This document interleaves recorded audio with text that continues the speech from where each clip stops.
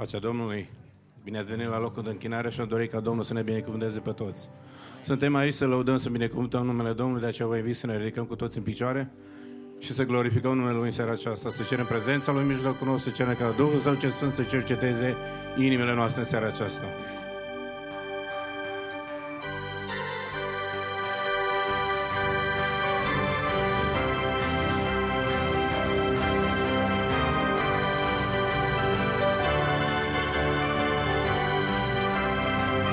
El ne-a iubit, venit în lume, ca noi pierduți, să fim salvați prin sângele vărsat pe cruce, la Golgota, Iisus Hristos ne-a mântuit. Știind că-i vin, pot învinge teama și eu sunt vin, căci m-a salvat, iar când ispita mea va ajunge, pe brațul său mă simt mereu învingător.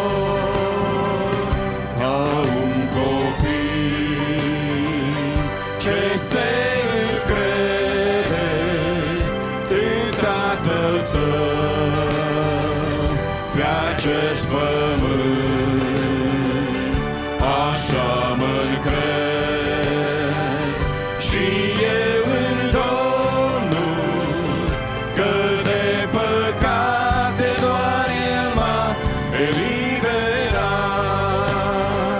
Știind că-i învinge teama și eu sunt vin, căci m-a salvat, iar când ispita grea mă va ajunge, pe brațul său mă simt mereu învingător. Când voi pleca spre veșnicie,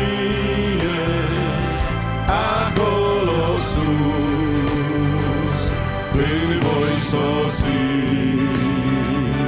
îl voi vedea pe tron de slavă, El bolul morții a învins prin jertfa sa. Știind că-i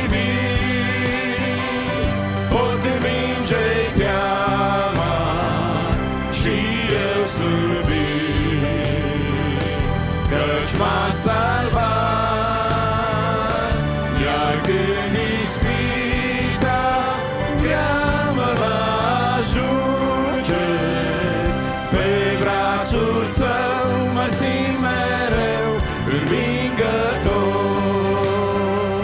Știind că-i vin, pot învinge teama și eu sunt vin, căci m-a salvat, iar când ispita mea mă va ajunge, pe brațul său mă simt mereu învingător. Vrei tu să scapi de păcat, sarcină, prin sângele sfânt al lui Iisus, vrei tu să învingi răul din inimă, prin sfânt sânge al lui Iisus. E puterea ce minuni face sângele, mielul lui. E puterea ce minuni face prin scund sânge al mielului. Vrei să fii liber de păcat, prin sângele sfânt al lui Iisus, vin la calvar și vei fi vindecat prin sfânt sânge al lui Iisus. E puterea ce minuni face sângele mielului. E puterea ce minuni face înscund sângele al mielului. Vrei să fii al mai al ca zăpadar prin sângele sfânt al lui Iisus.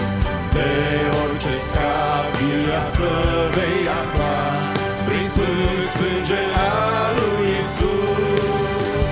E puterea ce minuni face sângele mielului. E puterea ce minuni face prin scump sângele al mielului. E puterea ce minuni face sângele mielului. E puterea ce minuni face prin scump sângele al mielului. Amin. Lăudat și binecuvântat să fie Dumnezeu. Amin. Îi mulțumim că în seara aceasta, prin ajutorul Domnului, suntem la închinare. Dumnezeu să vă binecuvinteze pe fiecare în parte. Dorim ca și puterea lui Dumnezeu în seara aceasta să fie peste viețile noastre. Dumnezeu să atingă inimile noastre. Dumnezeu să ne cerceteze prin Duhul lui cel Sfânt și să facă Domnul o seară plină de har, plină de bucurie, plecând din locul acesta oameni schimbați, transformați de cuvântul lui Dumnezeu, care și astăzi are putere. Lăudat să fie numele Domnului. Omul lui Dumnezeu spunea în Psalmul 28, versetul 6 la 9 în felul următor: binecuvântat să fie Domnul, căci ascultă glasul rugăciunilor mele. Domnul este tăria mea și scutul meu, de aceea îmi este plină de veselie inima și laud prin cântările mele. Domnul este tăria poporului său, El este stânca izbăvitoare a unsului său. Mântuiește, Doamne, poporul tău și binecuvintează moștenirea ta. Fii păstorul și sprijinul lor în veci, lăudat să fie numele Domnului.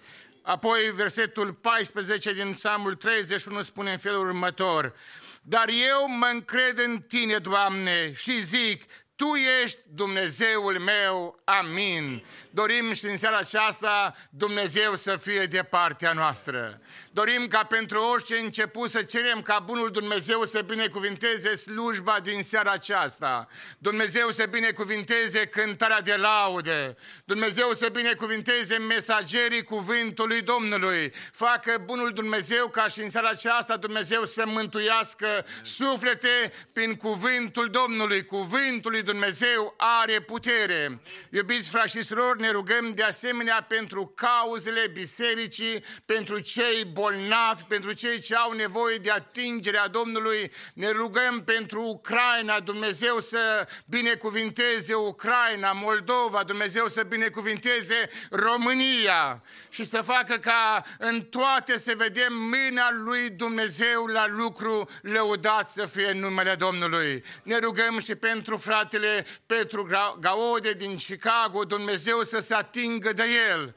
Dumnezeu este un Dumnezeu mare, puternic, ne încredem în El și Dumnezeu, așa am cântat, Dumnezeu mai poate să facă minuni. Credem lucrul acesta. Cu toții venim într-o rugăciune în comun și ne închinăm înaintea Domnului, cerând în continuare prezența lui Dumnezeu, călăuzirea lui Dumnezeu, inspirația Duhului Sfânt să fie peste noi și Dumnezeu să binecuvinteze întreaga slujbă. Amin. Cu toții ne rugăm.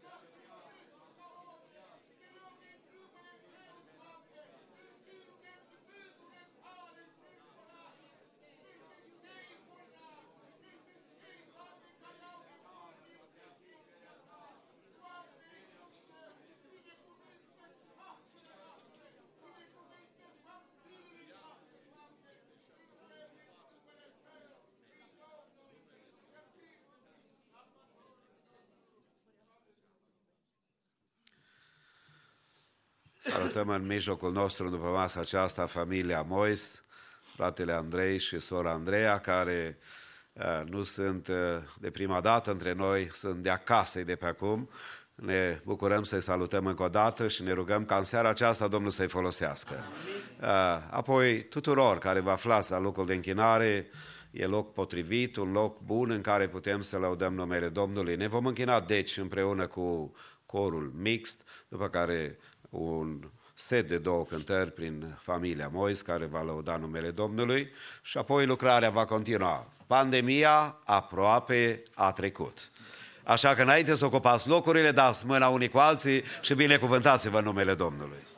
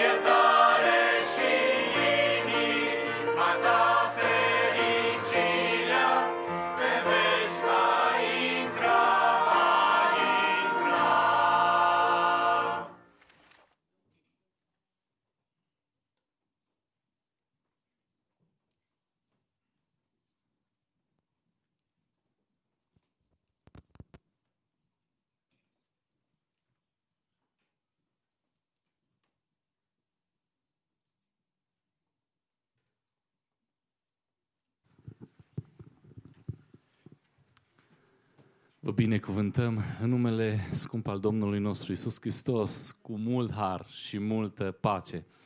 Este o bucurie și pentru noi să fim din nou în mijlocul dumneavoastră, să vă revedem, în mod special să-i revedem pe cei dragi ai noștri, dar vă recunoaștem și pe mulți dintre dumneavoastră, dorim ca Dumnezeu să vă binecuvinteze. Suntem împreună cu fetițele noastre, Dumnezeu ne-a mai dăruit încă o fetiță și este un har să fim din nou aici, cum spuneam. De când a început pandemia, noi nici n-am mai crezut, n-am mai sperat că o să mai ajungem vreodată pe aici, dar este harul lui Dumnezeu, cum spuneam, și ne bucurăm să fim aici. Dumnezeu să fie prezent în mijlocul nostru în această seară, atât în cântări, dar și în mod special în cuvânt, Dumnezeu să ne vorbească. Și noi vom cânta probabil și niște cântări mai vechi și cântări mai noi, dorim ca toate să fie spre slava lui Dumnezeu, spre zidirea noastră a fiecăruia și de aceea vă invităm în continuare să vă deschideți inimile și să meditați cu atenție la mesajul acestor cântări. Cântarea aceasta spune: El ce întrece orice bunătate îmi dă zilnic tot ce are mai bun. Sunt convins că Domnul știe toate, Lui mă închin și tot Lui mă supun. Suntem convinși, oare așa cum cântăm, că Domnul le știe pe toate, știe ce să ne dea mai bine? Poate că nu potrivesc de fiecare dată planurile noastre cu ale lui Dumnezeu, dar am învățat să spunem ce bine. El știe să ne dea ce avem noi mai bine și haideți să ne credem mereu în planurile Lui, că sunt mai bune ale Lui pentru noi decât știm noi. Zi de zi, clipită de clipită, haideți împreună să cântăm.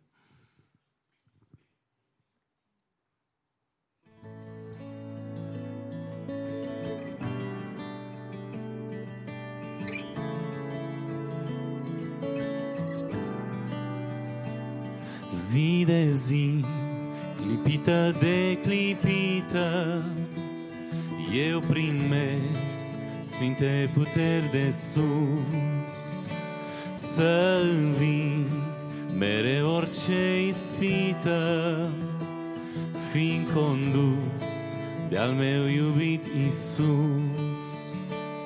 El ce întrece orice bunătate îmi dă zilnic tot ce are mai bun. Sunt convins că Domnul știe toate, Lui mă închin și tot Lui mă supun.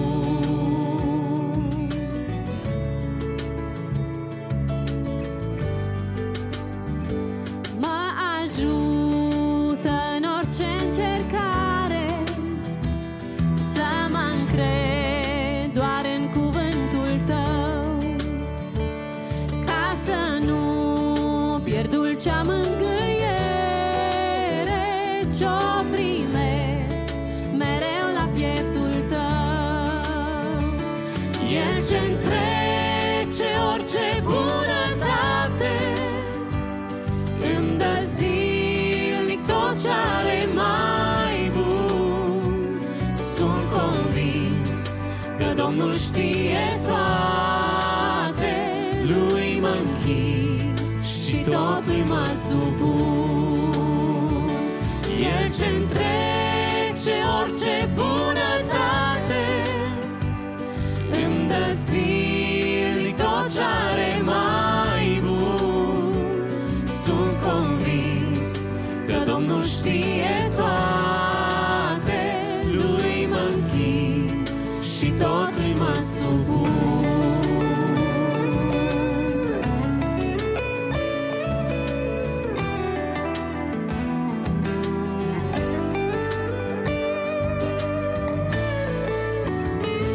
Mă ajută ca orice durere s-o primesc ca și din mâna Ta,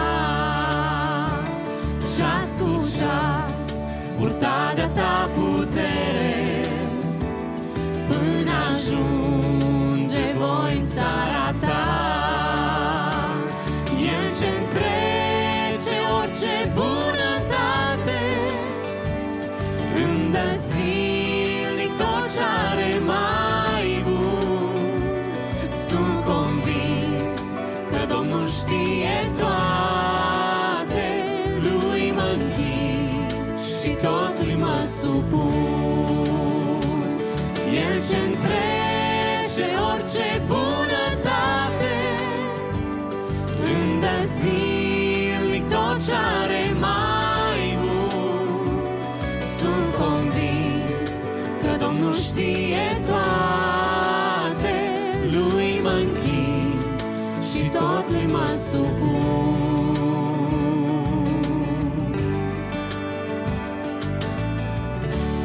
Să ne ajute Dumnezeu să-i rămânem lui credincioși în toate.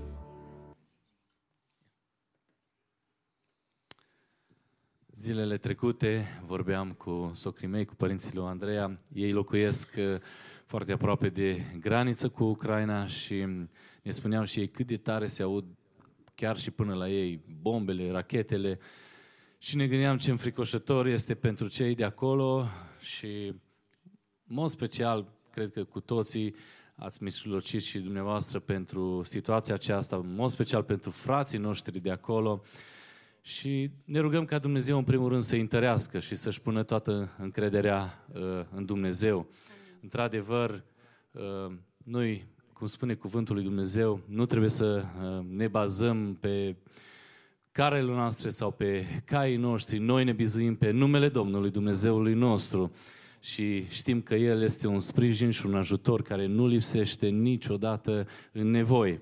De aceea am ales să cântăm în continuare această cântare care spune: sprijin mie Hristos. Și Dumnezeu să vă binecuvinteze pe toți, să binecuvinteze și România și în mod special în zilele acestea Ucraina. Amin.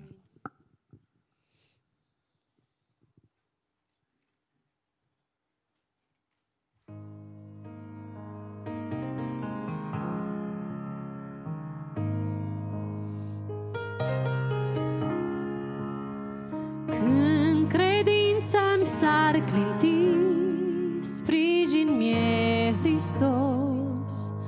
Când cel rău ar izbuti, sprijin mie Hristos.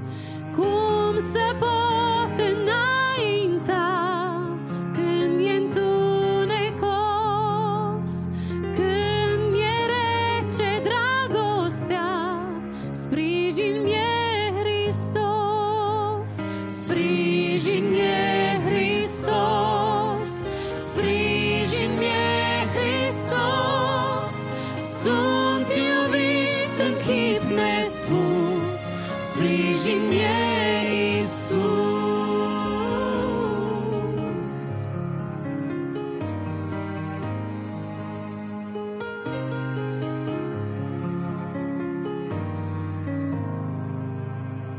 Domnul se arată în sfinți, sprijin mie Hristos. Înaintea Lui sunt scumpi, sprijin mie Hristos. Sufletul va fi păzit, va împlini ce-a spus. Cu preț mare m-a plătit, sprijin mie Iisus. Sprijin mie Hristos, sprijin mie Hristos. Sunt iubit în chip nespus, sprijin mie Iisus.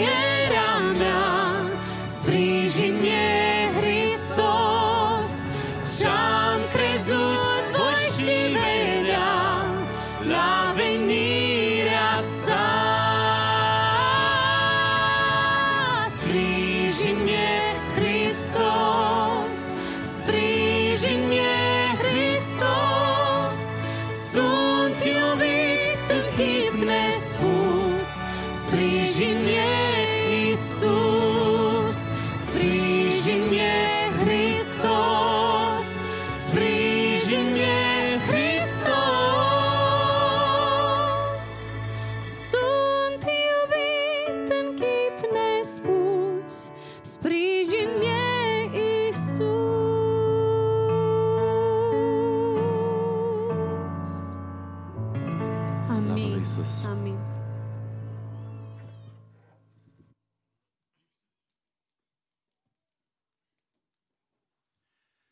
Dumnezeu este sprijinul nostru, lăudat să fie numele Domnului. Iubiții mei, dorim să ne închinăm împreună cu darurile noastre de bunăvoie. Și Apostolul Pavel, când vorbește despre dărnicia creștină, el spune în felul următor, în 2 Corinteni, capitolul 9, începând cu versetul 6 și 7, să știți, cine seamănă puțin, puțin va secera, iar cine seamănă mult, mult va secera. Fiecare se dea după cum a hotărât în inima lui, nu cu părere de rău sau de silă, căci pe cine dă cu bucurie îl iubește Dumnezeu. Amin. Dorim să ne închinăm Domnului cu darurile noastre de bunăvoie, de aceea vom lăuda pe Domnul cu o cântare și rog frații de ordine să ne ajute cu ridicarea colectei. Dumnezeu să vă binecuvinteze.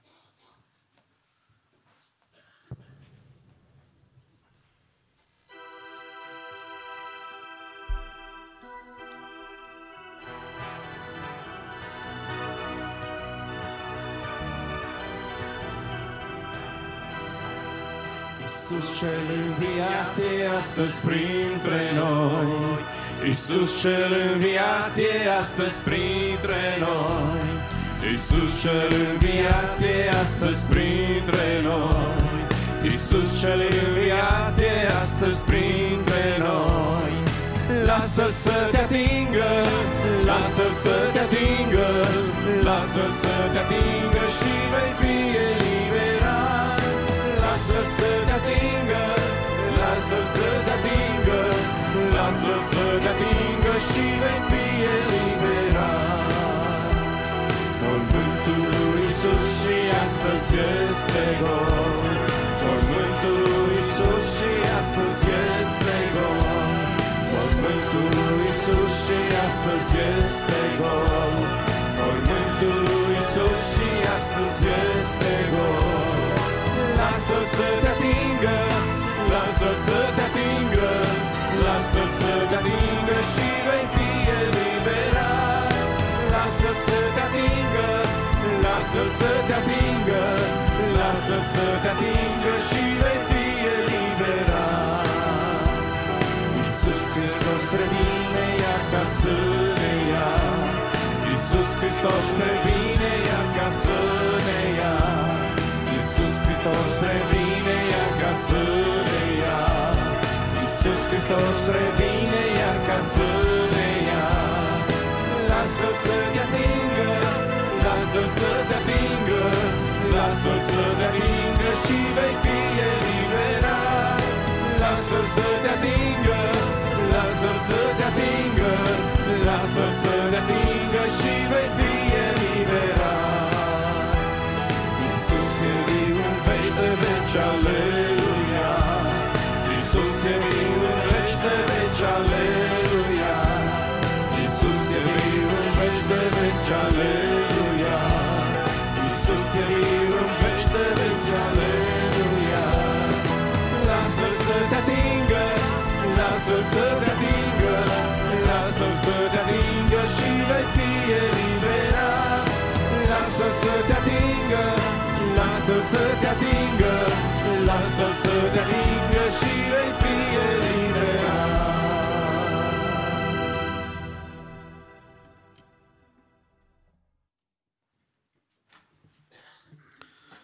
Săptămâna în care am intrat este o săptămână cu un program obișnuit al bisericii locale de închinare și de repetiții.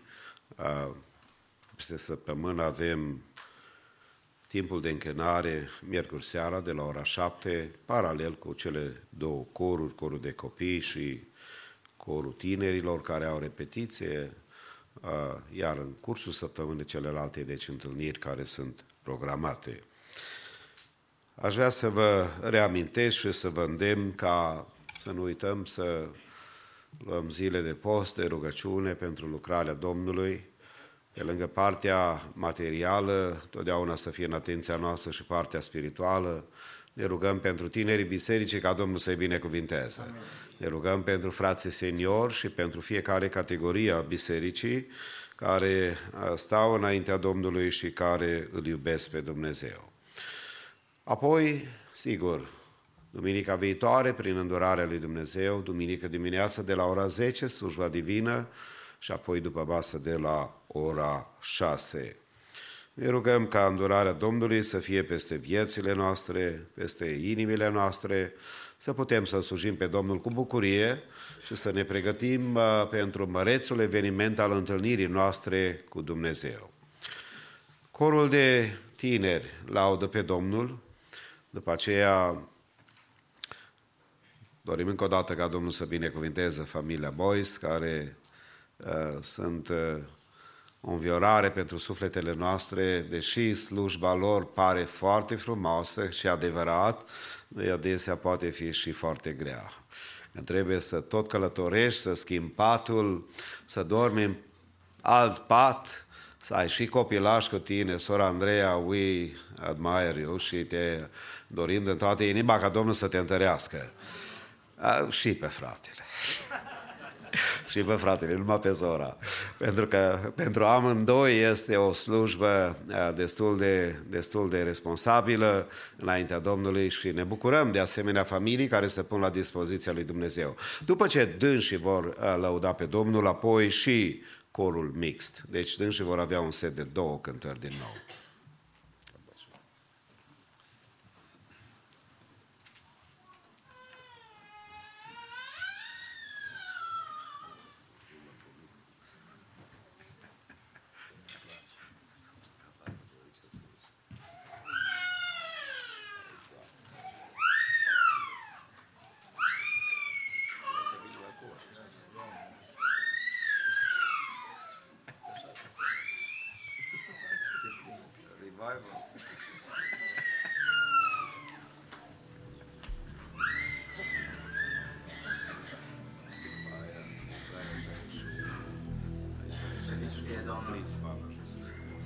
fie Domnul. 2 Timotei, capitolul 4, zice: M-am luptat lupta cea bună, m-am isprăvit alergarea, am păzit credința. De acum mă așteaptă cununa neprihănirii pe care mi-a va da în ziua aceea Domnul, judecătorul cel drept. Și nu numai mie, ci și tuturor celor ce vor fi iubit venirea Lui. Amin.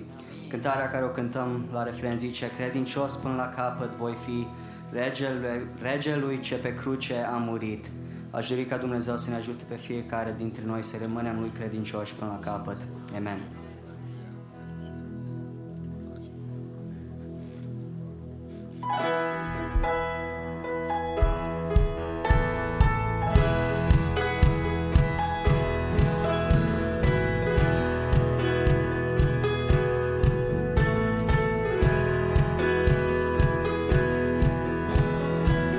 Cred într-un singur Dumnezeu, Creatorul la toate.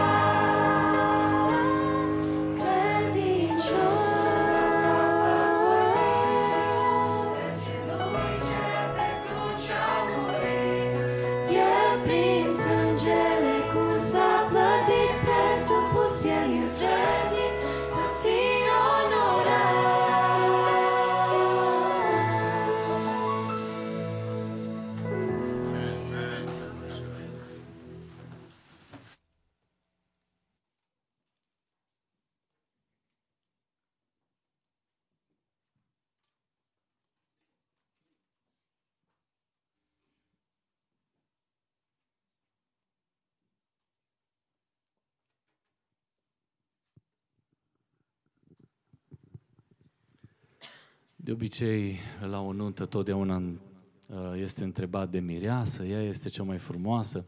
De obicei, la sărbări, mămicile întotdeauna, ele sunt recitate, despre ele se cântă. Dar seara asta s-au amintit și despre tătici și mulțumim pentru binecuvântarea asta. Dar așa e, mămicile oricum, trebuie să recunosc. Eu sunt ardelean, ea e moldoveancă și când ne-am căsătorit am zis, dragă, dacă Domnul să ne dea copii, eu știind că sunt așa mai calm, îi ziceam să ai mai multă răbdare așa cu copiii noștri, să nu știu, să iei repede așa sau... Dar vreau să zic că nu mă recunosc, mie îmi sare țandăra amândoi mult mai repede și spun și eu din toată inima, în mod special, Dumnezeu să binecuvinteze toate mamele și care vor urma să fie mame. Dumnezeu să le binecuvinteze. Da, nu obosim să alergăm pentru că facem asta pentru Domnul și chiar acum am venit direct de la San Francisco, ne-am bucurat și acolo. Și ne gândim și la răsplătirile eterne, că nu-i greșit. Și vă îndemnăm și pe dumneavoastră să faceți lucrul acesta și parcă o să vă reînvigorați când... Să nu obosiți să faceți bine niciodată sau să-L slujiți pe El în vreun fel. Dar, așa cum spune cântarea aceasta, o ce minunat, o ce glorios, neîncetat îi voi cânta. Toți de aici să facă Domnul să îi cântăm Lui o veșnicie. Dumnezeu să ne ajute să vă binecuvinteze pe toți. Stânca vieții.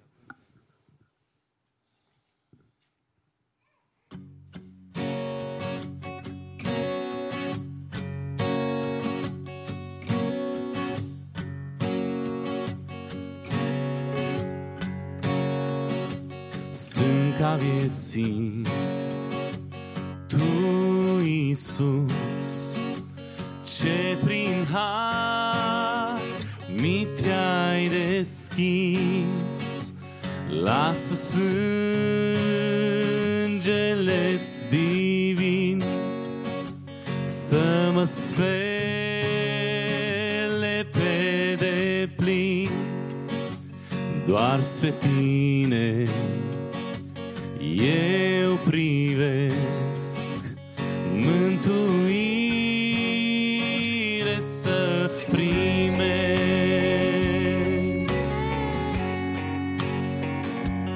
Câte fapte am lucrat, legea Ta le-a judecat, ori și cât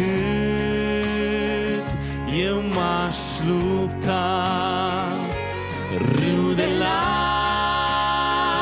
lacrimi de-aș vărsa, de păcat nu m-ar spăla, numai sfântă mila Ta.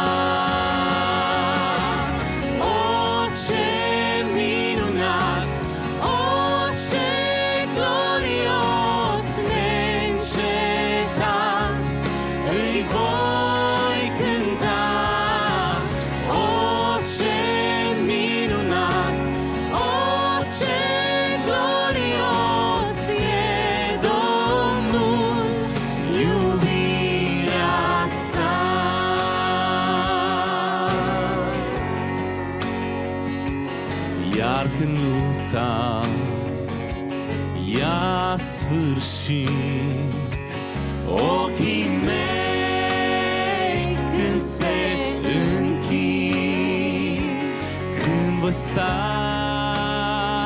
înaintea Ta, glas din cer când m-a chemat, eu te rog, o stânca mea, mă ascunde în umbra Ta.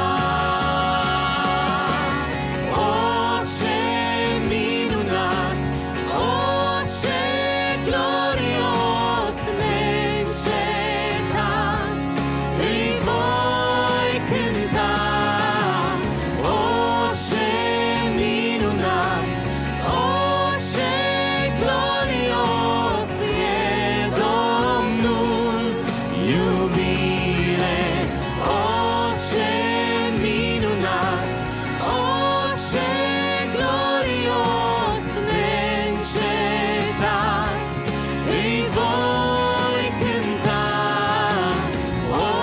ce minunat, ce glorios e Domnul, iubirea sa.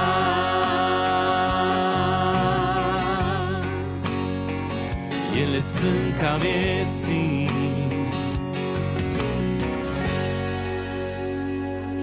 Slavă lui Iisus, El este stânca vieții, Mântuitorul nostru. Amin.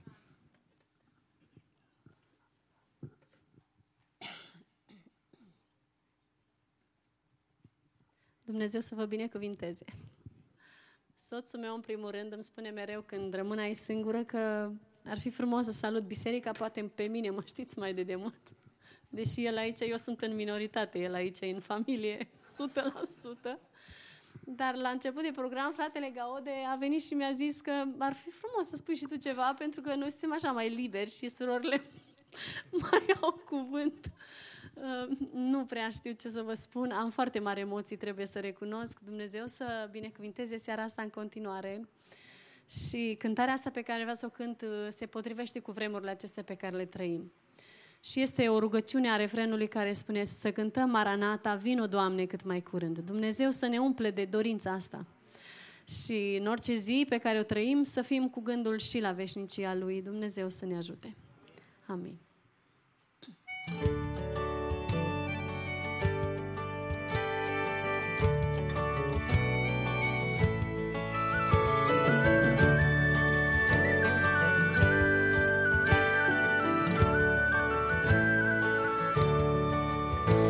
Curând Domnul Slavei va reveni, cuvântul cel sfânt se va împlini.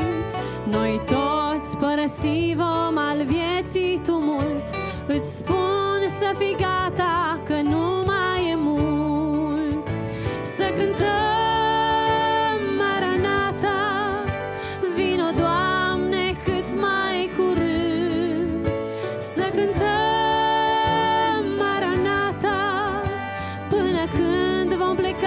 pe pământ.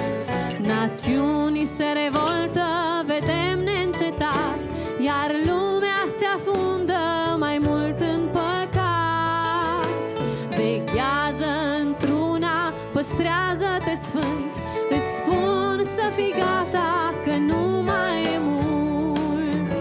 Să cântăm Maranata, vino Doamne cât mai curând. Să cântăm Maranata până când vom pleca de pe pământ.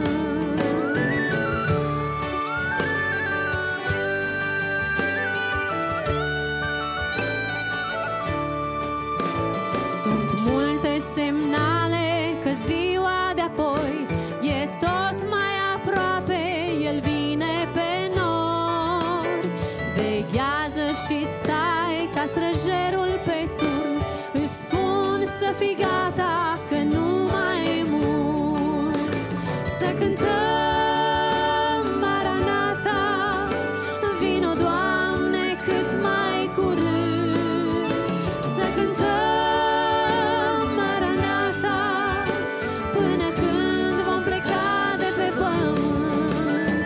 Să cântăm Maranata, vino Doamne cât mai curând. Să cântăm Maranata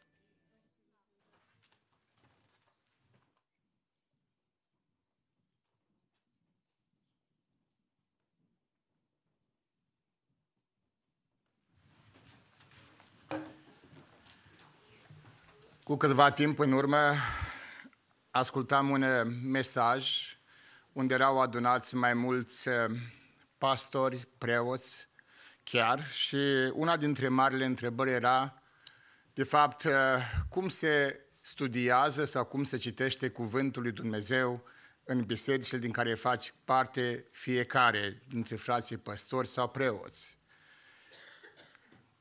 Preotul spunea în felul următor: eu citesc în biserică Biblia, dar dacă aș întreba pe unul dintre membrii să-mi deschidă și mie Sfânta Carte, Biblia, la o Evanghelie, spunea el, probabil că ar dura o săptămână să-mi caute prin Biblie Evanghelia respectivă. Tot preotul acesta ortodox spunea că îmi place la bisericile neoprotestante, la bisericile evanghelice, în care se citește Biblia în fiecare duminică și unde cuvântul lui Dumnezeu are prioritate, și spunea el, dacă aș numi un membru dintr-o biserică penticostală sau baptistă și să spun să-mi deschidă Biblia la Evanghelia după Matei, o spus că cred că ar deschide-o exact atunci, în câteva secunde.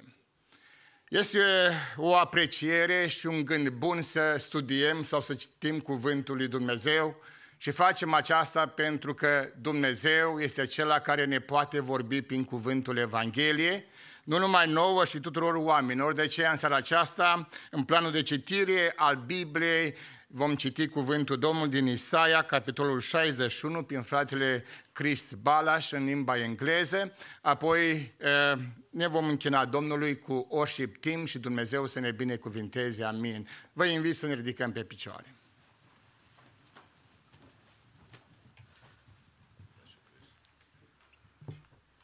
Isaiah chapter 61 in the ESV. The Spirit of the Lord God is upon me, because the Lord has anointed me to bring good news to the poor. He has sent me to bind up the brokenhearted, to proclaim liberty to the captives, and the opening of the prison to those who are bound, to proclaim the year of the Lord's favor and the day of vengeance of our God, to comfort all who mourn, to grant to those who mourn in Zion, to give them a beautiful headdress instead of ashes, the oil of gladness instead of mourning, the garment of praise instead of a faint spirit, that they may be called oaks of righteousness, the planting of the Lord, that he may be glorified. They shall build up the ancient ruins. They shall raise up the former devastations. They shall repair the ruined cities, the devastations of many generations. Strangers shall stand and tend your flocks. Foreigners shall be your plowmen and vine dressers. But you shall be called the priests of the Lord. They shall speak of you as the ministers of our God. You shall eat the wealth of the nations, and in their glory you shall boast. Instead of your shame there shall be a double portion. Instead of dishonor they shall rejoice in their lot. Therefore in their land they shall possess a double portion. They shall have everlasting joy. For I, the Lord, love justice. I hate robbery and wrong. I will faithfully give them their recompense, and I will make an everlasting covenant with them. Their offspring shall be known among the nations, and their descendants in the midst of the peoples. All who see them shall acknowledge them, that they are an offspring the Lord has blessed. I will greatly rejoice in the Lord. My soul shall exult in my God, for he has clothed me with the garments of salvation. He has covered me with the robe of righteousness, as a bridegroom decks himself like a priest with a beautiful headdress, and as a bride adorns herself with her jewels. For as the earth brings forth its sprouts, and as a garden causes what is sown in it to sprout up, so the Lord God will cause righteousness and praise to sprout up before all the nations. Amen. Amen.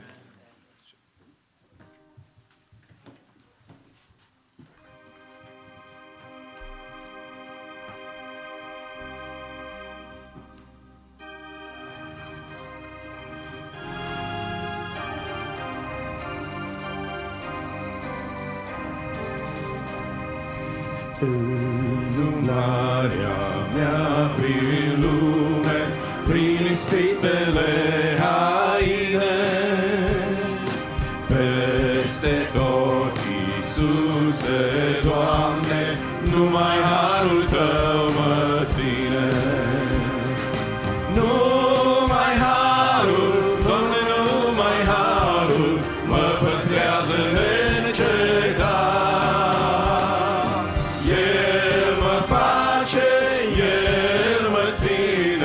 Credincios cu adevărat, pe cărarea curăției și lupta spre mai bine, chiar de sunt rănit pe cale, numai harul Tău mă ține.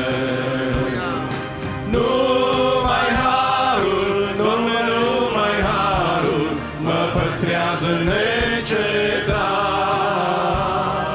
El mă face, El mă ține, credincios cu adevărat. Ori și când și în orice stare, Doamne, îndrăznesc la Tine, și în cădere și înălțare, numai harul Tău mă ține.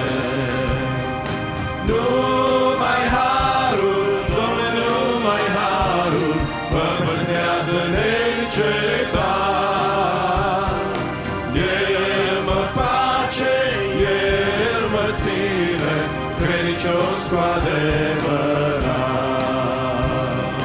Numai harul, Doamne, numai harul, mă păstrează neîncetat. El mă face, El mă ține, credincios cu adevărat. Învață-mă să făptuiesc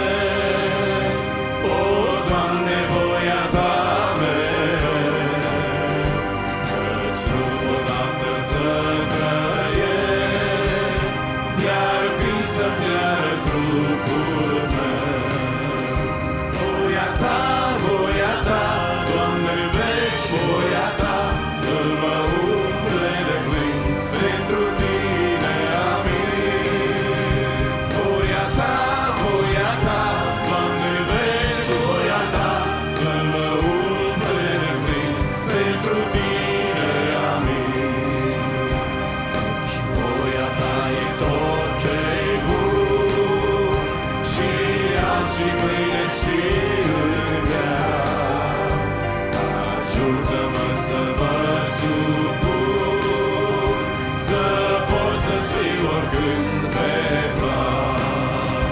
Voia ta, Doamne, veci voia ta, să mă umple de plin, pentru tine, amin. Voia ta, Doamne, veci voia ta, să mă umple de plin, pentru tine, amin. Tu ai prin Duhul tău cel sfânt, nepăruit de sfinte căi, să pământeți pe acest pământ voința ta și pașii tăi. Voia ta, Doamne, veci voia ta, să mă umple de plin, pentru tine, amin. Voia ta, Doamne, veci voia ta, să mă umple de plin, pentru tine, amin. Așa să facă Domnul cum am cântat. Dumnezeu să ne binecuvinteze. Beneficiem și abuzăm un picuț în seara aceasta, dar ne bucurăm foarte mult de familia Mois, care au făcut efortul să fie cu noi. Aș vrea să le mai dăm ocazie să mai cânte două cântări spre slava Domnului, un set de cântări, și apoi o să am o meditație din Cuvântul lui Dumnezeu. Își doresc în toată inima ca Domnul să ne binecuvinteze. Haideți să ocupăm locurile și ascultăm cântările.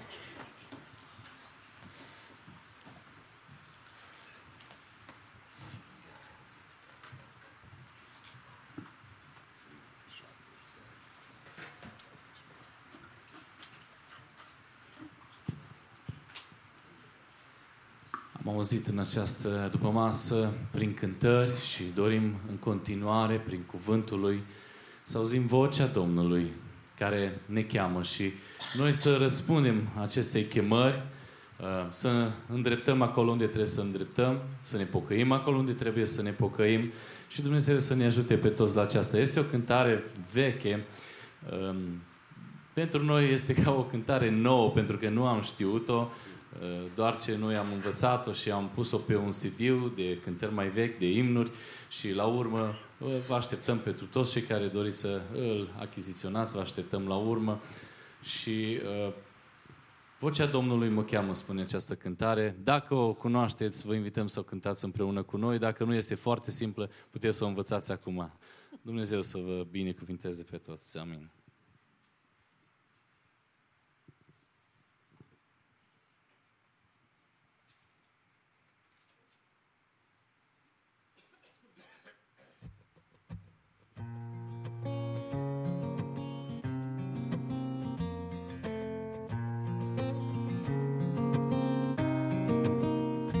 Vocea Domnului mă cheamă să-mi iau crucea spre a-L urma.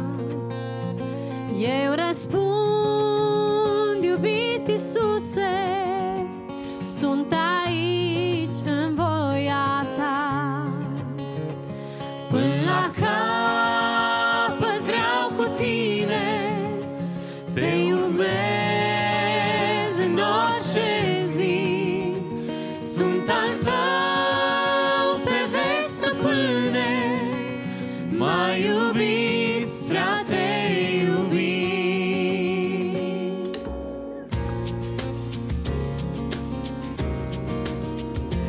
Mielul sfânt de pe Golgota m-a iertat prin jertfa Sa.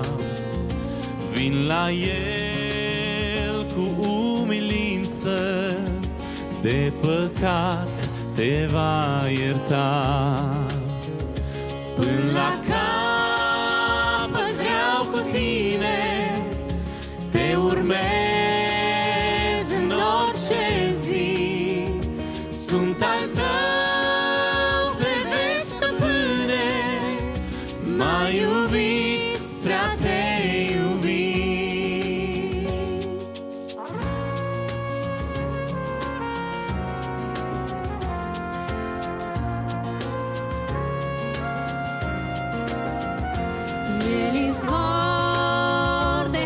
și viață, ne conduce pas cu pas. Jertfa lui ne dă speranță că într-o zi îl vom vedea. Până la capăt vreau cu tine, te urmez în orice zi. Sunt al tău pe veci stăpâne, m-ai iubit spre a te iubi. Până la capăt vreau cu tine, te urmez în orice zi. Sunt al tău pe veci stăpâne, m-ai iubit spre a te iubi. M-ai iubit spre a te iubi. Glorie lui Iisus.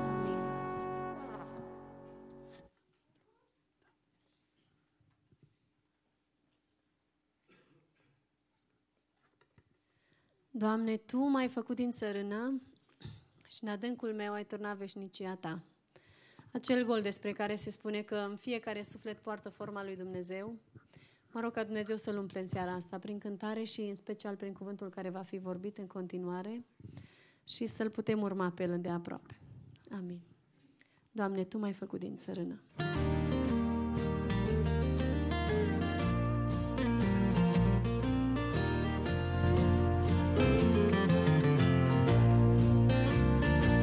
Doamne, Tu m-ai făcut din țărână și în adânc mi-ai turnat veșnicia, dar în mine o făptură păgână, zi și noapte își cere simbria, dar în mine o făptură păgână, zi și noapte își cere simbria. Nu sunt, Doamne, decât o suflare, decât tină cu multe păcate, și te caut cu dor și oftare, să-mi dai forma trăirii curate. Și te caut cu dor și oftare, să-mi dai forma trăirii curate.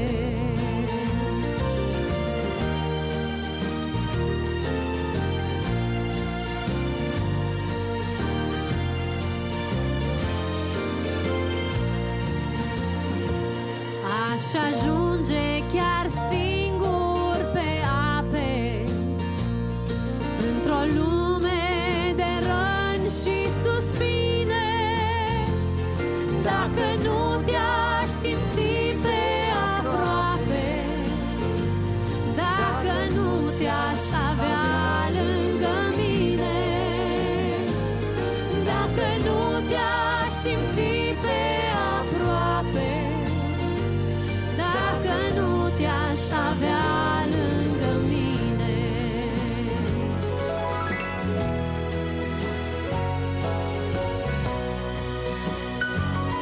Eu sunt scurgerea, aburul, clipa, sunt doar lutul, iar Tu ești olarul.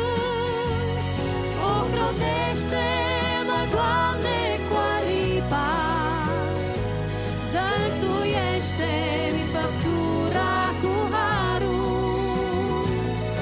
Ocrotește-mă, Doamne, cu aripa, dăltuiește-mi făptura cu harul.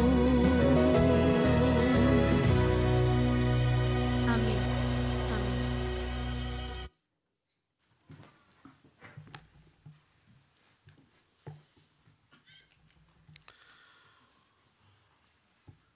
Aș dori în seara aceasta să citesc un cuvânt din partea Domnului din Efeseni, capitolul 5, unde Apostolul Pavel scria următoarele cuvinte prin Duhul Sfânt.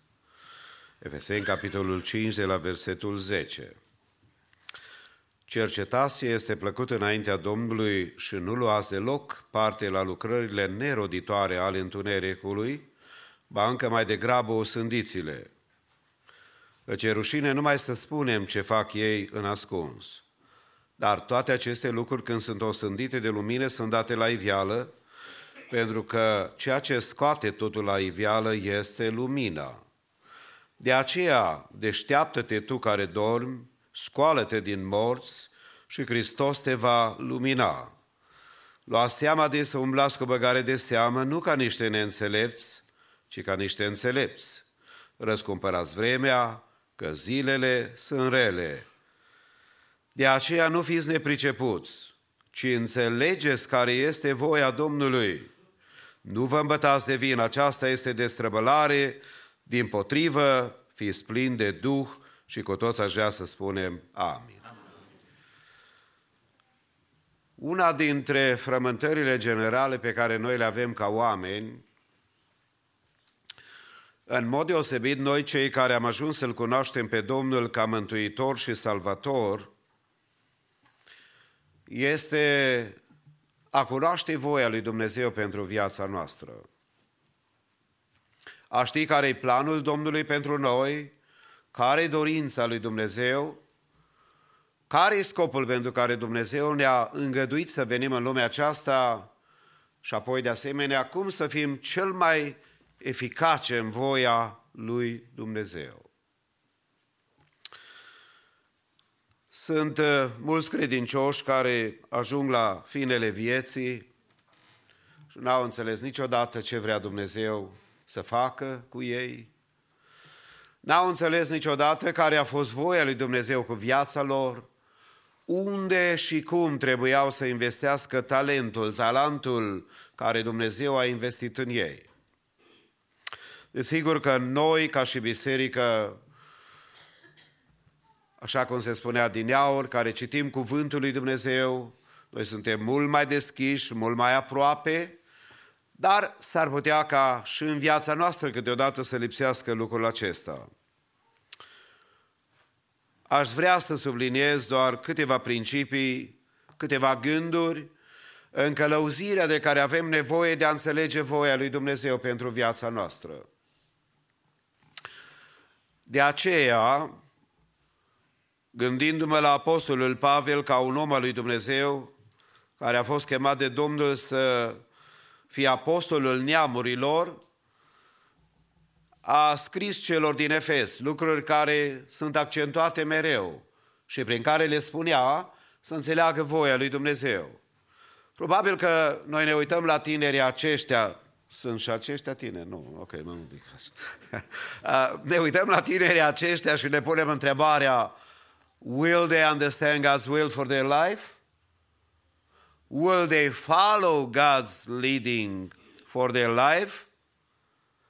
Contează foarte mult dacă înțelegi care e voia lui Dumnezeu. A înțelege voia lui Dumnezeu pentru viața ta face diferență între viziunea pe care o să ai după voia lui Dumnezeu, viziunea care ți-o impune lumea, sau sunt situații, viziunea prin care părinți încearcă să te forțeze să faci ce doresc ei. N-am să uit niciodată când în Austria a apărut o doamnă împreună cu fiul ei și a spus, domnule pastor, sunt în Austria, aș vrea în vizită, viața mea are o investiție 100% și vreau din copilul meu pe care l-am, era un băiat de vreo 8 ani cu ea, vreau să-l fac tenisman. Probabil că s-o fi uitat la palmaresul tenismanilor români, la Ilie Năstase, mai știe cineva de numele ăla? E românul cu care noi ne mândrim în domeniul sportului și în mod deosebit a tenisului și apoi mai există încă unul care a ajuns foarte bogat. Numele lui este? Thank you. I'm preaching to the right crowd. Și mi-am dat seama că femeia aceea, toată investiția vieții ei a fost ca să-l facă pe copilul acela să devină nu ce a dorit Dumnezeu, ci ce a dorit ea. Sau câteodată a înțelege voia lui Dumnezeu, a înțelege dorința personală a fiecăruia, poate să devină o pădure extrem de deasă și de greu de înțeles. Aș vrea doar să subliniez câteva gânduri care se poate să ne ajute pe fiecare dintre noi a înțelege voia lui Dumnezeu. Și primul principiu la care vă atrag atenția este că e nevoie a descoperi voia lui Dumnezeu pentru viața noastră, să acționăm pe baza cunoștințelor pe care le avem. Să acționăm pe baza cunoștințelor pe care le avem. Unele persoane continuă să ceară călăuzirea din partea lui Dumnezeu când nu au acționat în direcția care deja le-a fost dată. Dacă aștepți ca Dumnezeu să țină planurile sale pentru viața ta, să le descopere, ai nevoie să faci acum ceea ce este voia lui Dumnezeu pentru acum. Dumnezeu vrea să ne ducă la locul unde se poate să comunice cu noi. Să înțelegem care-i planul lui Dumnezeu, care-i voia lui Dumnezeu și pentru ceea ce Dumnezeu ne descopere acum, Dumnezeu ne cere să acționăm acum. De exemplu, vorbește Domnul ucenicului său, Anania, nu celui care a murit, Anania și cu doamna Safira, ci ucenicului care era călăuzit de Dumnezeu și i-a spus în felul următor: scoală-te, și l-a călăuzit și l-a dus și a spus: uite, acolo există un om care se roagă. Apoi, când Saul a fost lovit și el a fost călăuzit și i s-a spus: scoală-te și du-te în cetate, ți se va spune ce trebuie să faci. Primul gând a înțelege voia lui Dumnezeu este să acționezi pe ceea ce Dumnezeu ți-a descoperit. Adesea sunt unii oameni care caută voia lui Dumnezeu, dar nu citesc niciodată cuvântul lui Dumnezeu, care e voia descoperită a lui Dumnezeu pentru viața noastră, e voia călăuzitoare pentru viața noastră, e voia lui Dumnezeu care ne ajută să-i cunoaștem următorul pas. Dumnezeu nu-ți va descoperi tot planul care îl are pentru viața ta, pentru că tu însuți te-ai înspăimânta pe unde ar trebui și va trebui să umbli câteodată în viață. Dacă cineva mie mi-ar fi spus când eram la Chicago, în urmă cu 44 de ani, în 1978, că eu voi veni în America, că voi sta 3 ani, că după aceea mă voi duce în Germania, că după aceea mă voi duce în Austria, nici măcar nu aș fi visat sau acceptat așa ceva. Dar am fost acolo, am înțeles care e voia lui Dumnezeu, am fost 3 ani de zile, am lucrat la o școler matrițer, am fost cu familia, cu părinții și apoi Dumnezeu bate la ușa inimii mele să fiu gata să accept voia lui Dumnezeu și să mă duc să mă pregătesc pentru orice are El pentru mine, pentru viața mea. Și spun despre mine, nu ca să fiu înțeles greșit, ci vreau să vă spun că e realitate și nu basm. Că atunci când asculți de Dumnezeu la primul pas, Dumnezeu te călăuzește și la al doilea. Dacă n-asculți de Dumnezeu la primul pas, pentru ce ai vrea ca Dumnezeu să-ți mai vorbească a doua oară?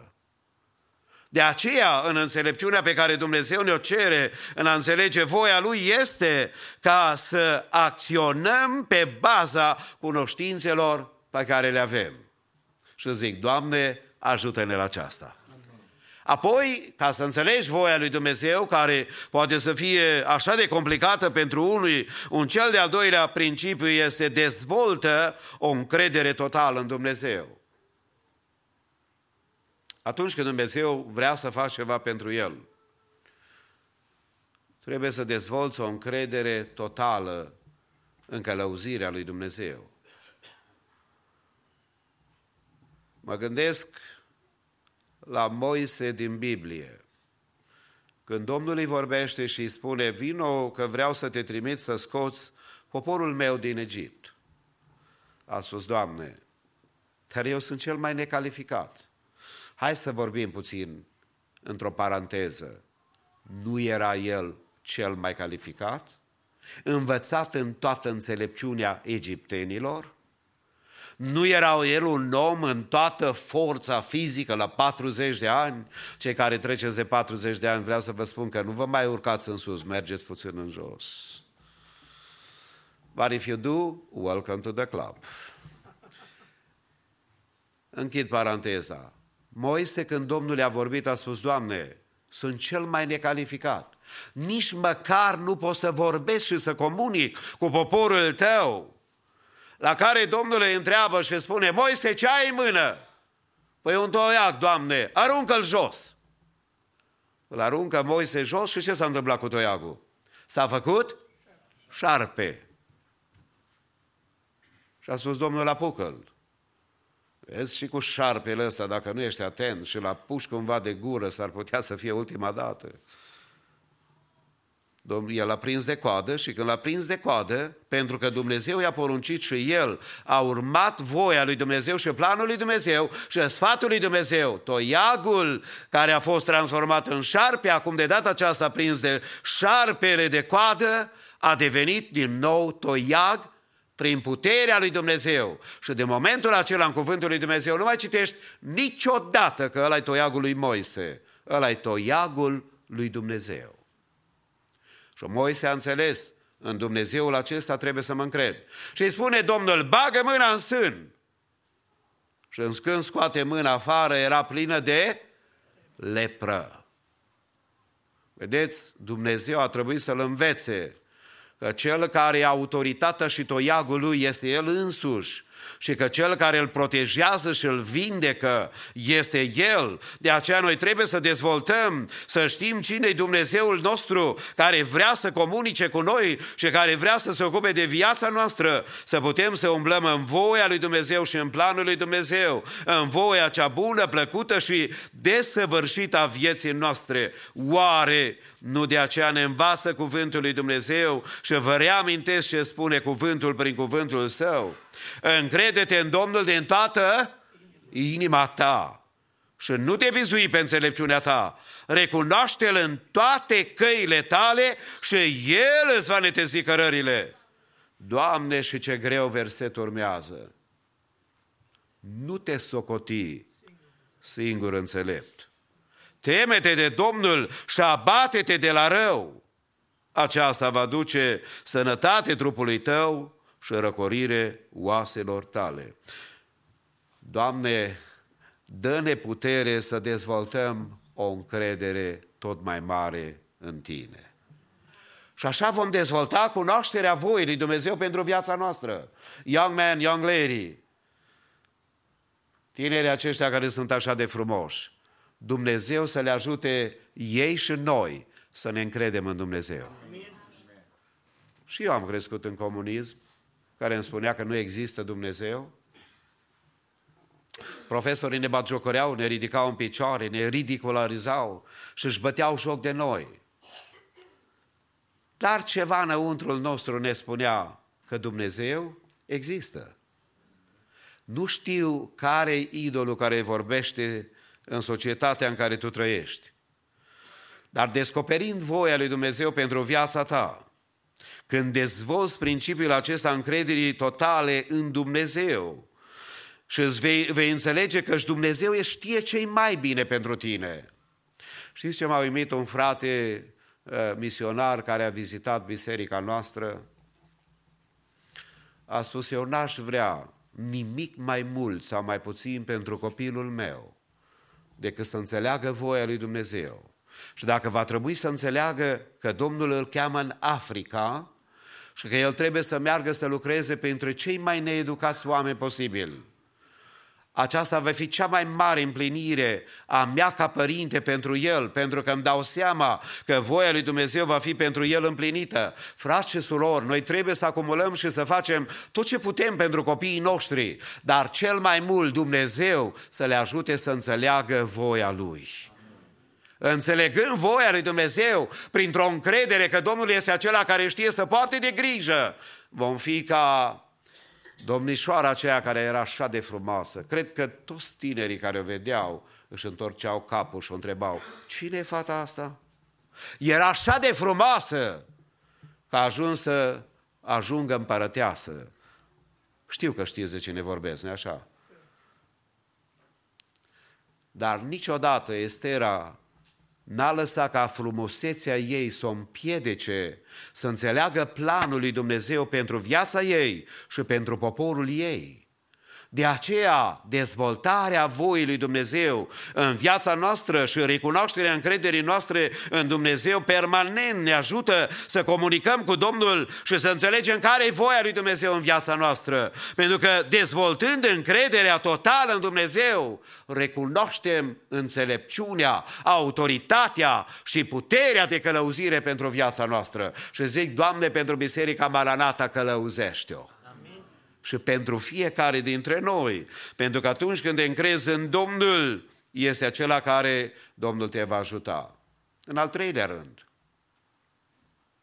atunci când cauți să cunoști voia lui Dumnezeu, cultivă o sensibilitate față de Duhul Sfânt. Cultivă o sensibilitate față de Duhul Sfânt. Let me ask you right now, what is the Holy Spirit telling you? Stimate închinător care ești în casa lui Dumnezeu în seara aceasta, îți poate vorbi Duhul Sfânt ceva? Ori ești busunflat și amărât și necăjit și te-ai bate și tu cu ruși acum, numai de-ai fi în Ucraina. Poate că nu cu rușii, dar poate cu vecinul. Sau, Doamne, mai greu cu ea din casă câteodată. Că războiul tău nu e internațional, nici național, e familiar câteodată. Poate câteodată e chiar între frați, tulburările care mai apar. Și câteodată zici: vai, dacă așa cum spunea cineva nu de mult, vai, nici nu mai îmi vine să mă duc la biserică. Normal că dacă tu te închini bisericii și mulțimi niciodată. Dar când spui: Doamne, oare ce ai Tu pentru mine astăzi? Oare poate Domnul să-ți mai vorbească? Altfel pusă întrebarea: tu l-auzi dacă vorbește? Ilie era în cea mai mare criză pe care a putut să o aibă, când după ce Dumnezeu l-a folosit și a omorât sute de profeți mincinoși, i-a fost frică de o femeie și a încercat să scape viața. A uitat Ilie așa de repede și câteodată mă uit la el și zic: Doamne, dar slab a fost. Dar apoi când mă uit în oglindă îmi dau seama că eu sunt de 10 de ori mai slab că el.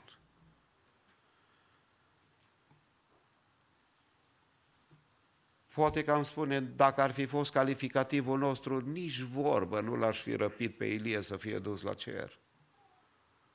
Dar Ilie, după ce a ascultat toate evenimentele care au avut loc, a înțeles susurul blând, adică spus, a fost gata să audă ce are Dumnezeu de spus. Într-o lume tulburată în care tu trăiești, stimate călător, stimate muritor, dezvolți tu o sensibilitate față de Duhul Sfânt? Sau umblarea ta pe calea pocăinței e o rutină, fără relație, fără împlinire și fără acea mulțumire personală? Pentru că atunci când îl cunoști pe Dumnezeu într-un mod personal și treci prin toate tumulturile vieții care vin peste noi, într-o lume tulburată, într-o lume care ne alimentează cu atâtea știri, o lume care prima dată când te scoli dimineața îți spune tot răul ce se întâmplă în lumea aceasta, cultivi tu această relație, sensibilitatea față de Duhul lui Dumnezeu, să înțelegi care e voia lui Dumnezeu, sau ajung eu și dumneatale ca preotul Eli, care n-a mai înțeles voia lui Dumnezeu. A trebuit Dumnezeu să vorbească copilului de 3 ori, să meargă Samuel și să-i spună, iată-mă, m-ai strigat. Că el încă nu cunoștea acea relație pe care trebuie să o ai cu Dumnezeu. Mai trist era că nici preotul nu cunoștea. Mai trist era când câteodată copiii nu înțeleg voia lui Dumnezeu. Dar mai trist poate fi când cei care ar trebui să-i călăuzească nu mai înțeleg voia lui Dumnezeu. Nu vă judec, nu vă critic, dar vă îndemn împreună cu mine. Dacă vrem să înțelegem voia lui Dumnezeu, haideți să cultivăm o sensibilitate. Și nu să spui, cum va spunea cineva, frate, nu mă mai duc la biserică că Domnul nu mai vorbește. Normal, dacă Domnul îl pui în cutia ta și vrei să-l manipulezi tu și să-i spui cum să lucreze, normal că Dumnezeu nu va face după voia ta.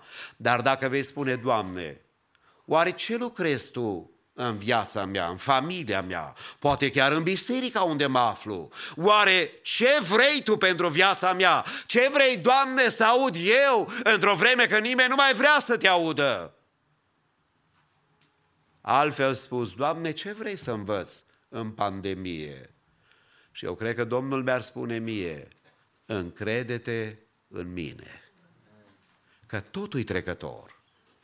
Că tot ce se întâmplă în viața aceasta este doar prin voia permisibilă a lui Dumnezeu. Chiar lucrurile rele care se întâmplă, Dumnezeu le îngăduie, pentru că Dumnezeu este suveran și El este acela care poate să lucrează și care poate să se ocupe de viețile noastre și de ființele noastre. Un alt principiu prin care putem să descoperim voia lui Dumnezeu este să realizezi că ești responsabil și răspunzător înaintea lui Dumnezeu. Că și tu și eu în lumea aceasta trăim responsabil pentru ceea ce Domnul vrea în viața noastră. Am putea să dăm vina pe sistem, pe persoane, pe circumstanțe, dar chemarea Domnului este ca noi, prin harul Lui, să descoperim voia Lui, cea bună, plăcută și desăvârșită și să o împlinim în viața noastră. O dorești tu lucrul acesta? Dumnezeu să te binecuvinteze. Atunci când realizezi că ești responsabil și răspunzător înaintea lui Dumnezeu, cântarea pe care o cânți pentru Dumnezeu. Lucrarea care o faci pentru Dumnezeu. Închinarea pe care o aduci pentru Dumnezeu. Și tot ce facem ca numele Domnului să fie glorificat. De aceea spune Apostolul Pavel și ne aduce aminte nouă care suntem copii al lui Dumnezeu, că toți trebuie să ne înfățișăm înaintea scaunului de judecată a lui Hristos, pentru ca fiecare să-și primească răsplata după binele sau răul pe care îl va fi făcut cât timp trăia în trup. Când trăiești conștient cu această realitate, nu vei mai trăi oricum. Pentru că vrei voia lui Dumnezeu. Îți dai seama că ești responsabil. Dacă Dumnezeu a investit în tine, cu talentul care îl ai, cu darul care îl ai, cu capacitatea pe care Domnul ți-a dat-o, Dumnezeu însemnează că este acela care te cheamă ca să pui în negoț sau să investești pentru împărăția lui Dumnezeu.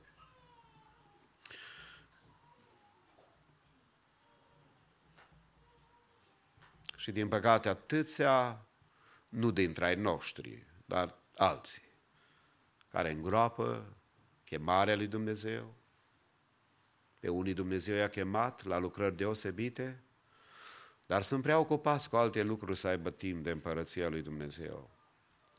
Prioritățile sunt așa ca ăla care a dorit să răspundă chemării Domnului și a spus, vină după mine, da, dar lasă-mă mai întâi să mă duc să mă îngrop pe tata și pe mama. Problema nu era de îngropat pe tata și de mama, problema era că el avea inima împărțită. Pentru că atunci când ești cu inima hotărâtă pentru Dumnezeu, există multă înțelegere și binecuvântare din partea lui Dumnezeu. El este cel care îți va răspunde ca și lui Elisei. Când Ilie s-a dus și Domnul îl pregătea ca să îl transfere la cer, a trebuit să ungă un împărat, un profet în locul lui și de asemenea unul care să preia lucrarea pe care el a început-o. Și a mers la Elisei și știți dumneavoastră că la uns cu un de lemn s-a rugat pentru el și a spus, uite, Domnul te cheamă în lucrare. Și el a spus, sunt gata să fac lucrul acesta, dar dă-mi voie să-mi iau rămas bun de la părinți. A spus profetul Elisei, du-te, dar nu uita ce s-a făcut. Pentru că atunci când stai în voia lui Dumnezeu și realizezi că ești responsabil și răspunzător înaintea lui Dumnezeu, Domnul este acela care te ajută să înțelegi voia Lui și El vrea să lucreze și în viața noastră. Doresc în seara aceasta Domnul să ne dea o inimă deschisă, amen, în care El să poată să îți așeze voia Lui cea bună, plăcută și desăvârșită. Să înțelegem chemarea pe care El o are pentru viața noastră și să înțelegem că Dumnezeu își descopere câteodată voia directă în viața noastră și El este acela care poate să ne dea o revelație specială, să înțelegem care e voia lui Dumnezeu. Câteodată Dumnezeu folosește pe cei din jurul nostru să ne călăuzească, să ne sfătuiască și prin care Dumnezeu să ne ajute să înțelegem ce vrea Domnul în viața noastră. Pentru că Dumnezeu își revelează voia câteodată și de multe ori prin liderii spirituali pe care Dumnezeu îi pune în jurul tău, prin oameni care văd chemarea pe care o ai. Întreabă 5 persoane, care crezi că e talentul și darul meu? Și ai să vezi că îți va spune, dacă vrei să afli. Mulțumim lui Dumnezeu că voia Lui ne-o descopere și astăzi. Că El mai bate la ușa inimilor noastre și vrea să stăm la dispoziția Lui. Dumnezeu își revelează câteodată voia prin combinație de evenimente, rațiune, consiliere înțeleaptă și confirmare spirituală din partea lui Dumnezeu. Uitați-vă dumneavoastră, știți cum a fost descoperit tânărul Timotei? Ca potențial om al lui Dumnezeu. Ca potențial om care să înțeleagă voia lui Dumnezeu. Fapte, capitolul 16, spune că Pavel, când a vizitat locul să fie mai rapid, frații l-au vorbit de bine. Au văzut că are o viață plăcută înaintea lui Dumnezeu. Deși avea o viață de familie, 2 culturi care s-au căsătorit părinții lui, Pavel l-a luat cu el în lucrare pentru că a avut recomandarea fraților. Să știi că cei din jur văd potențialul și chemarea lui Dumnezeu. Observă planul lui Dumnezeu pentru viața ta. Și închei cu gândul acesta, a înțelege voia lui Dumnezeu, cercetează duhurile și convinge-te în mod personal de voia lui Dumnezeu. Sunt multe gânduri care se nasc în mintea și în gândul nostru. Mai ales când vine diavolul și mai seamănă puțină mândrie, importanță. Fără mine nu se poate, eu pot totul, eu știu totul, fără mine. Și sunt atâția oameni care se prăbușesc pe calea aceasta lui Dumnezeu, pentru că nici Domnul nu poate să-i convingă. De aceea noi trebuie să fim foarte atenți, să ne punem întrebarea, oare care Duh ne cercetează? E Duhul lui Dumnezeu? E gândul nostru? E diavolul care ne ispitește? Pentru că multe pot să vină în mintea noastră. Noi trebuie să discernem Duhul nostru, dacă e o dorință omenească de la noi, sau dacă e Duhul lui Dumnezeu, sau dacă noi în viață suntem cu atitudinea să lăsăm cumva duhurile care nu sunt de la Dumnezeu. Și sunt și acestea foarte moderne, știu să-ți vorbească foarte frumos. După Pavel și după Sila s-a luat și a început să-i laude și să spună oamenilor din cetate, ăștia sunt oamenii lui Dumnezeu. Doamne, astăzi când te aplaudă cineva, ești gata să zbori fără aripi.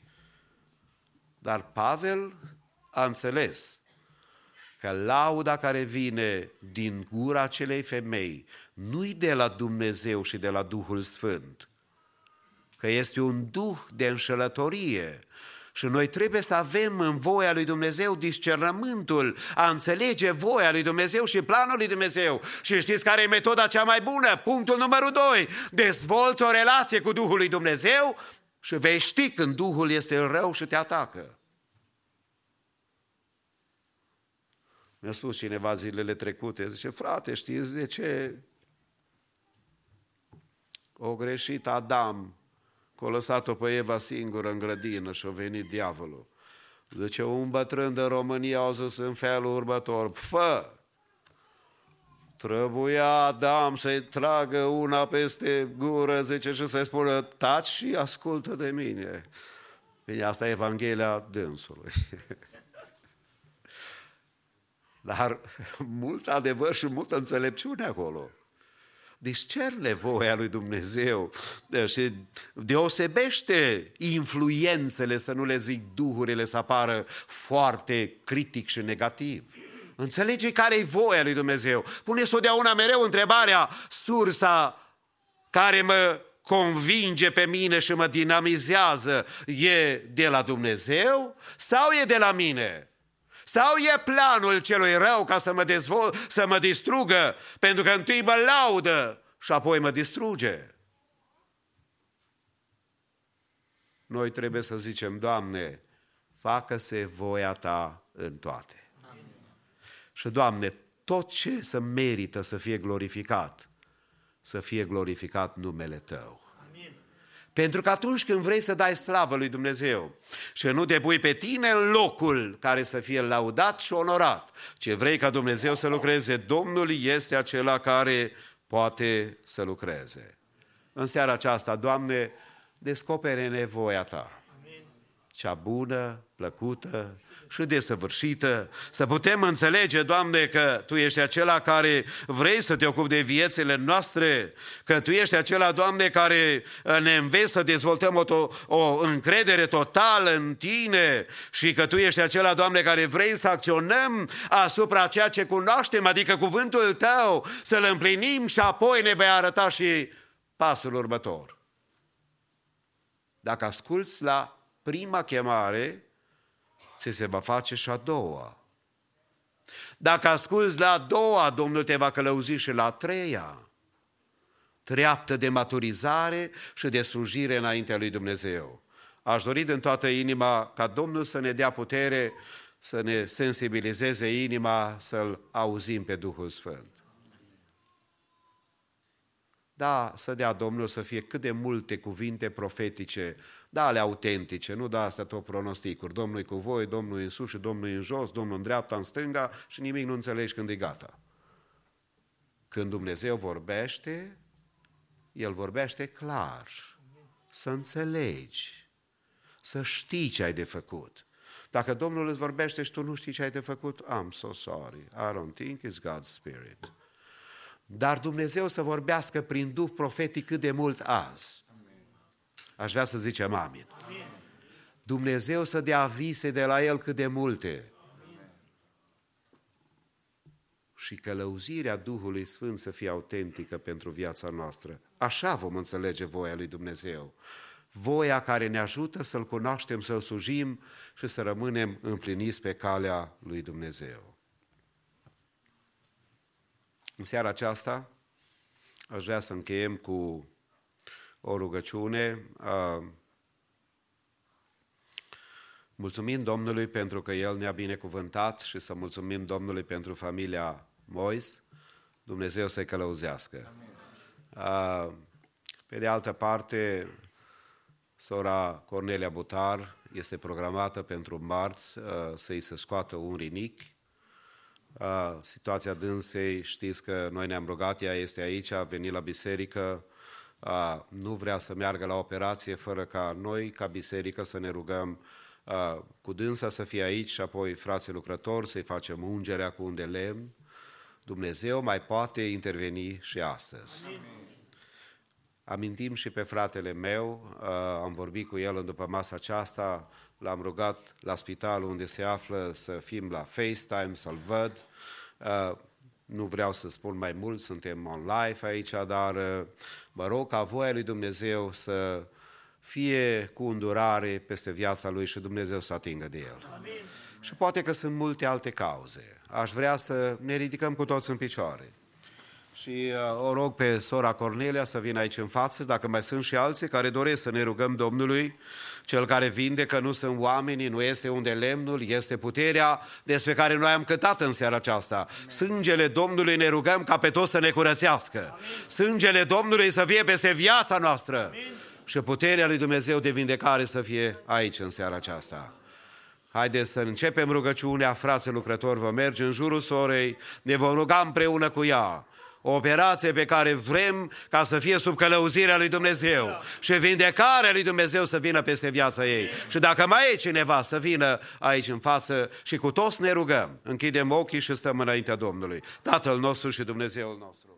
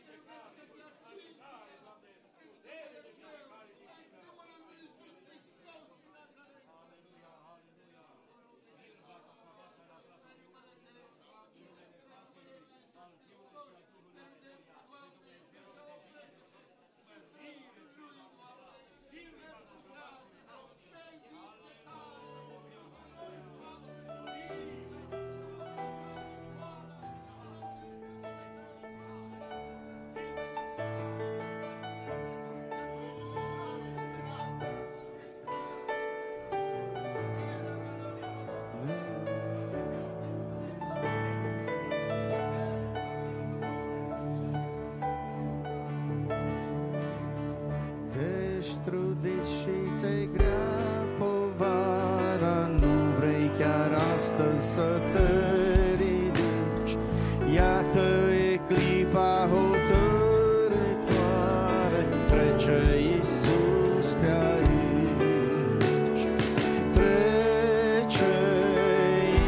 pe aici, trece Iisus pe aici, cheamă-L și cere îndurare, trece Iisus pe aici, trece Iisus pe aici, trece Iisus pe aici, cheamă-L și cere îndurare, trece Iisus pe aici. Vei refuza marea sa iubire sau vei veni după har să strigi? Iată că alții găsesc salvarea, trece Iisus pe aici. Trece Iisus pe aici, trece Iisus pe aici, cheamă-L și cere îndurare, trece Iisus pe aici. Trece Iisus pe aici, trece Iisus pe aici, cheamă-L și cere îndurare, trece Iisus pe aici. Ce vrei să-ți fac azi, Iisus te întreabă, a auzit Hristul tău optat. Vino și spune ce te apasă, să fie liberat. Trece Iisus pe aici, trece Iisus pe aici, cheamă-L și cere îndurare, trece Iisus pe aici. Trece Iisus pe aici, trece Iisus pe aici, cheamă-L și cere îndurare, trece Iisus pe aici. De ești trudit și ți-e grea povara, nu vrei chiar astăzi să te ridici.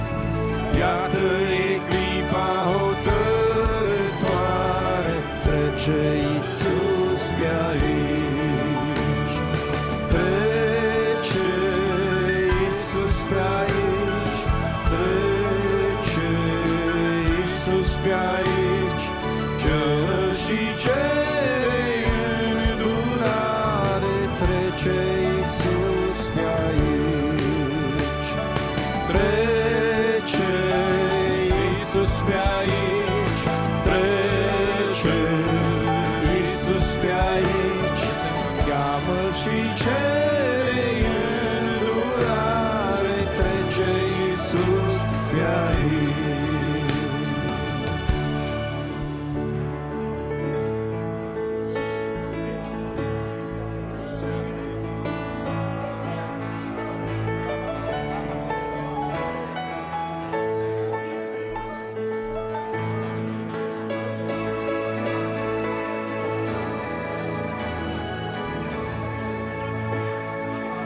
Orice-ar veni să nu te temi, Domnul te va păzi. În oza Lui te va umbri, Domnul te va păzi. Domnul te va păzi în orice loc, în orice zi.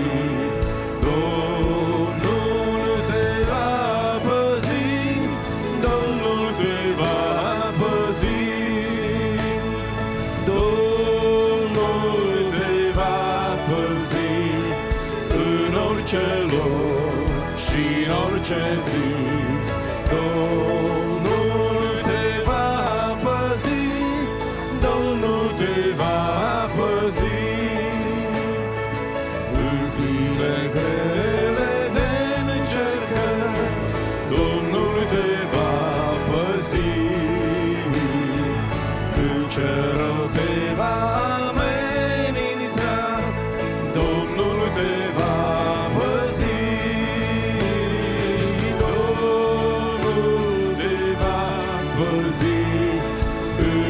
orice loc și în orice zi, Domnul te va păzi, Domnul te va păzi, Domnul te va păzi în orice loc și în orice zi.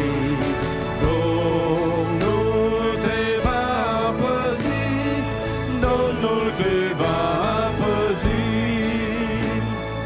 De ești lipsit, El va vedea, Domnul te va păzi. Cererea ți-o va asculta, Domnul te va păzi. Domnul te va păzi în orice loc și în orice zi. Domnul te va păzi, Domnul te va păzi. Domnul te va păzi în orice loc și în orice zi. Domnul te va păzi, Domnul te va păzi. Orice-ar veni să nu te temi, Domnul te va păzi. Fața Lui te va umbri, Domnul te va păzi. Domnul te va păzi în orice loc, în orice zi. Domnul te va păzi, Domnul te va păzi. Domnul te va păzi în orice loc, în orice zi. Domnul te va păzi, Domnul te va păzi. Cu mulțumire, Doamne, ne închinăm înaintea Ta și îți mulțumim pentru seara aceasta binecuvântată. Îți mulțumim, Doamne, pentru harul Tău nemărginit de mare. Îți mulțumim, Doamne, pentru prezența Ta în adunare. Îți mulțumim, Doamne, pentru prezența Ta în cântare. Îți mulțumim, Doamne, pentru prezența Ta, Doamne, în cuvântul Evangheliei. Îți mulțumim, Doamne, pentru prezența Ta în rugăciune, Doamne. Te rugăm în mod deosebit, Doamne, să Te atingi de sufletele, Doamne, care au avut nevoie de Tine în seara aceasta. Tu ești medicul suprem al ființelor umane. În dreptul lor, Doamne, să scrii vindecare, să scrii eliberare, să scrii grațiere. În numele Tău, Doamne Iisuse, să scrii, Doamne, tămăduire. În numele Tău, Doamne, îți mulțumim. Te lăudăm și Te preamărim pe Tine pentru că Tu ești Domnul și Stăpânul nostru. Cerem, Doamne, și în săptămâna aceasta în care am intrat, protecția Ta, Doamne. Te rugăm, Doamne, las-o peste fiecare dintre noi, peste casele noastre, peste familiile noastre, Doamne. Te chemăm să fii cu noi în călătorie, să fii cu noi la locul de muncă, să fii, Doamne Iisuse, cu noi la spital, unde vom merge, Doamne, te rugăm să fii cu noi. Te rugăm să o binecuvintezi pe sora Cornelia, Doamne. Dăruiește-i pace de care ai nevoie, Doamne, pentru ziua de marți, Doamne, peste ea, peste mâinile medicilor să fie mâna Ta, Doamne. Te rugăm în numele jertfii Tale, fie-ți milă și îndură-te, Doamne. Doamne, venim să-ți mulțumim că Tu vei lucra, vei fi cu noi, vei rămânea cu noi. Te rugăm și în săptămâna aceasta, Doamne, fii de partea noastră. Ajută-ne, Doamne, să ne dăm glasul către Tine, să venim cu post, cu rugăciune înaintea Ta. Doamne, în toate cerem prezența Ta peste noi, rămâi cu noi, fii o binecuvântare pentru fiecare în parte. Amin. Haideți să ocupăm luăm locurile.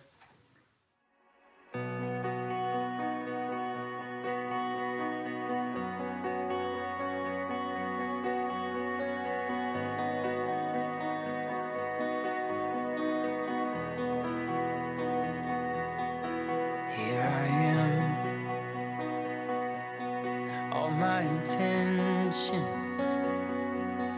all my obsessions, I wanna lay them all down in your hands. Only your love is vital, though I'm not entitled. Still you call me your child. God, you don't need me, but somehow